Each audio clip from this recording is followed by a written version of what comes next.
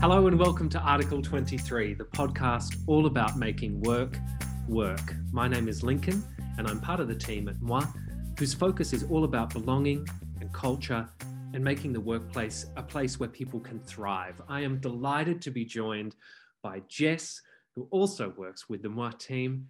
Jess, how are you? I am so good and so happy to be back on the podcast.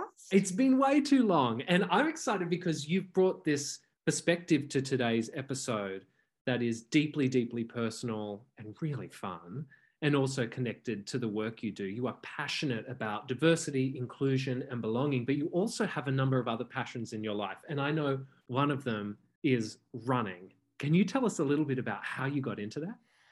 I absolutely love, alongside all of the work we do at Moi in particular around culture, inclusion, I love running.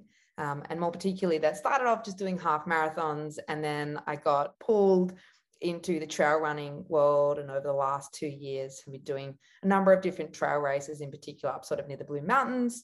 And that culminated, I guess, this year in completing the 100K ultra trail run. And I absolutely loved it. I love the running community and I love the lessons that running can teach all of us about life. And in this podcast, hopefully to share what running can teach us about not just our lives, but about building great culture.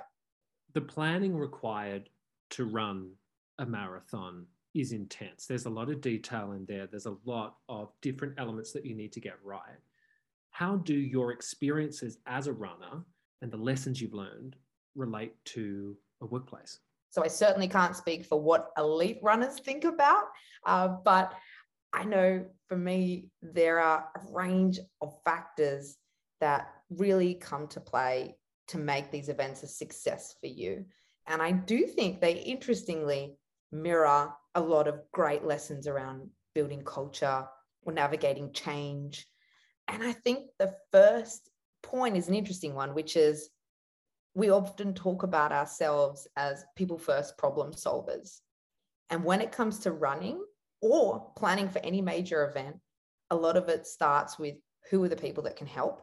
So for me, running community, coach, family, even just all the other people participating on the day of the event, there's this collective sense of we're moving towards something that's so energizing, and it creates a reciprocal loop of we're in this together and we're going to do something great. And you can learn lessons, save time, save energy. So really putting people at the center of planning those events is huge. And that's exactly analogous to culture. Know who you're building your culture for, know what we do really well, and make it something that's collective, generous, exciting, and everyone can get on board. Have you experienced working in the people and culture space an enthusiasm for the work within businesses that want to engage with a new way of thinking or develop or improve certain protocols, certain procedures? Have you found there's an enthusiasm for a new way, but they haven't necessarily checked in with the people first and get everyone on board with that new way before just running ahead? I think it's a balance and it depends on the culture. Great culture change also takes great leadership and people being willing to have a new vision of what they want to create. So I don't think it's one or the other. I think it's the interplay and the balance, which is where the magic lies. We have a client and they were just celebrating Wear It Purple Day, and there's something incredibly powerful about the leaders of that organization standing up, talking to why that really matters, as well as then also creating the space for lived perspectives, for broader engagement. The magic is in how it all comes together. And I think that's actually one of the second main things that trail running's really taught me about and made me reflect on when it comes to culture.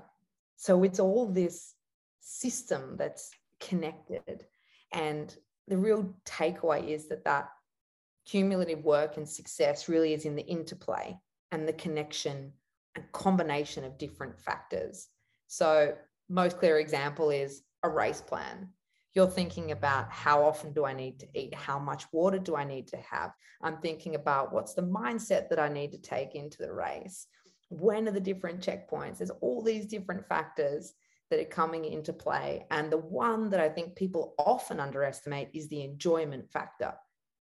Being focused on, what am I actually doing this for? So you've got this whole collection of factors that come in together that's similar to that system in culture of things that weave into play, and having a mind for, how does this impact that? How do we connect the things that we need to connect? How are we making sure that those different pieces are coming together and coming together well on the day that we need them? One of my favorite examples of culture metrics that I think really resonated with me was the notion of measuring internal promotions. Because it's something so beautiful as to what that speaks to in a culture and in a system, which is, if you've got internal promotions working well, it means you've got great leaders who are sponsoring, teaching, building people up. And you create this healthy cycle, which is similar to me of getting that food nutrition piece right on a run. Like, a run is nothing without food and water. A culture is nothing without great people learning and growing. And it's interesting when highlighting all of those pieces, you go, oh my gosh, you're thinking about this and this and this and this coming together. That's so complicated. Whereas the reality on race day is, all I was thinking about was eating every 20 minutes.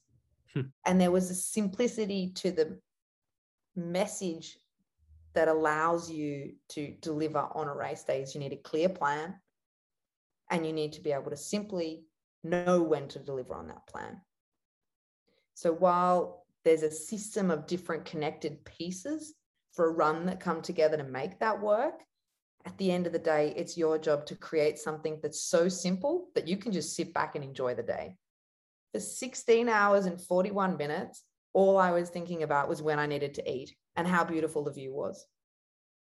I think that's such a great point, because it can seem like really overwhelming work. But what you're suggesting is, if we have that clear plan outlined right from the beginning and it's aligned, it's actually just a series of small steps. And what we've sort of outlined is, at the start, get the people in the team who can help to understand how those different elements come together and which data points matter. Then move to that devil's in the detail, get the data, get the metrics, think about how the system comes together. And third, simplify it so the communication is clear and the experience is great. On the topic of small things, so a successful plan can be broken down into its constructive elements. There are also small things that can catch up to us if we don't address them in the moment. Small things that may interrupt that plan. How do we pay attention to the small things that maybe don't seem like they're going to interrupt, but might add up over time? Part of that, I think, stems from having a clear mind with a clear purpose, as we just spoke about, and to know what to take seriously, what you can't walk past, what changes you just need to make, and having a really curious mind looking around for what are those small signals, or as one of my favorite coaches, Pete Clark, refers to as whispers that are around you. So one example in running is blisters in running. You shouldn't have a blister, but sometimes life happens. You try a new pair of socks and all of a sudden you start to get a blister or chafe or something. You need to stop and immediately rectify that. Otherwise, that's something that's a race ender. Whereas there are some things that you can fix or build on. So say if you haven't eaten enough food, you can probably come back from that by eating the right thing at a certain time. But what is something that you absolutely can't walk past? And similar in culture, what is the standard that we accept if we walk past? And how does that grow over time? What does not sticking to some of your clear culture messaging, what's the long-term implications for that, for example?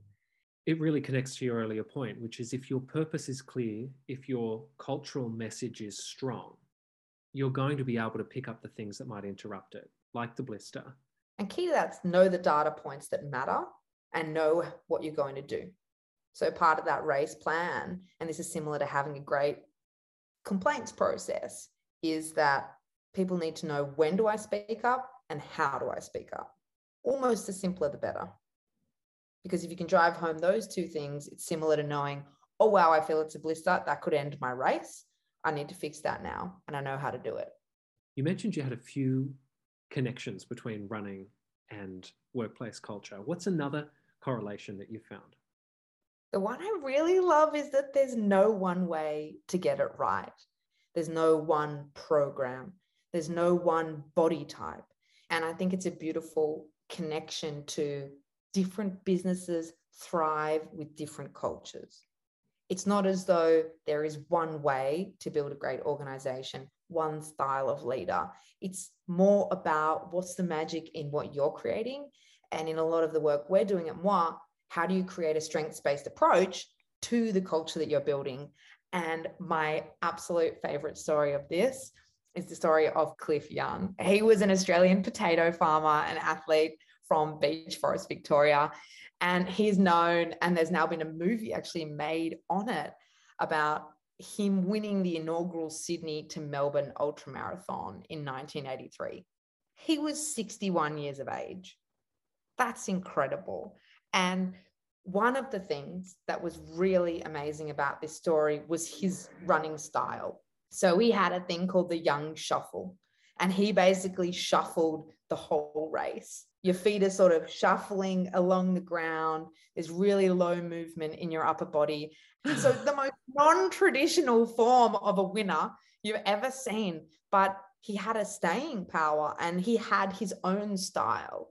How have you found that in your own running? You know, they say run your own race, right? But how do you manage that when you're in the same competition as a group of other people? People are passing you, people are dropping behind. How do you avoid those comparisons as a runner?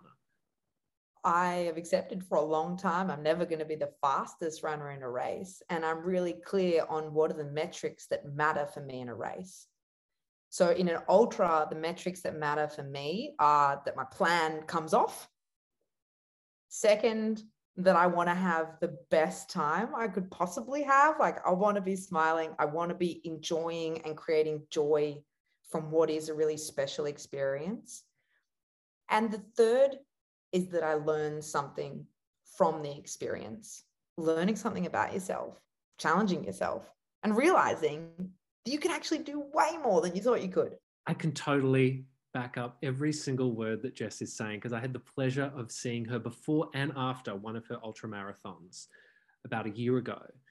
And the sense of joy that you had after experiencing it, but also this sense of learning. You were talking about the different emotional experiences you had, the observations of the team, the collective, looking after people at the back, while also being inspired by the people at the front.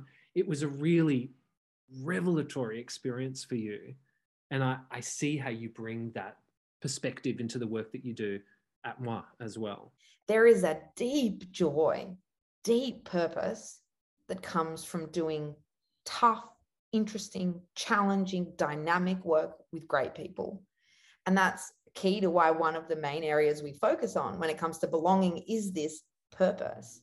How do we know what we're coming together for, so that when it comes to the dark hours or that time when things are really hard, that you still have this belief of this matters and this has the potential to change how I see myself, change what's possible for our team, change what's possible for our culture.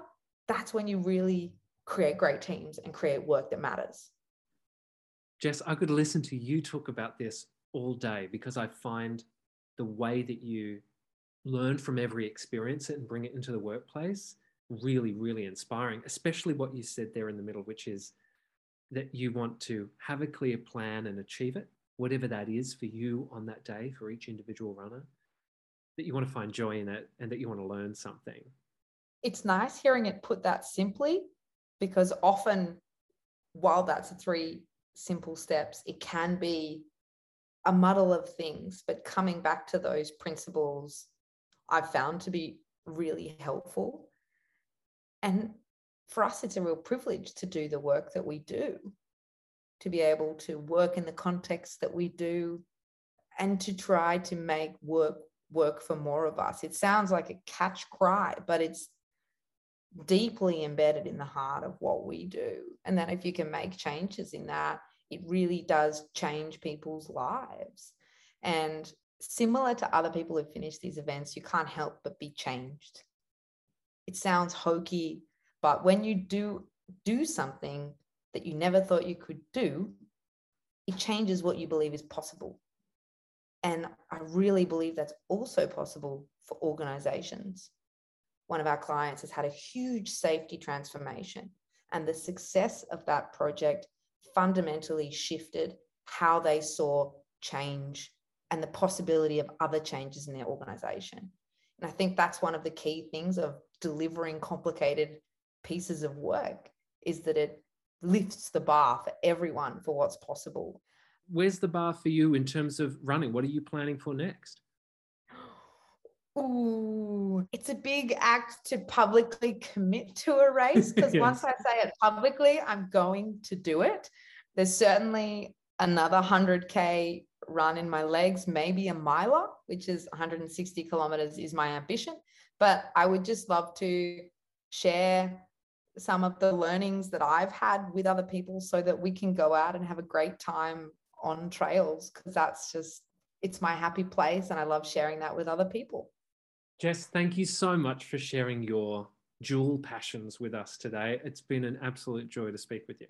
And it's a big thank you to you, Lincoln, plus all the listeners out there for indulging me and allowing me to talk about two of the things that I love the most. So I can't wait to be back soon. Absolute joy. Thank you, everyone, for listening, and we look forward to next time.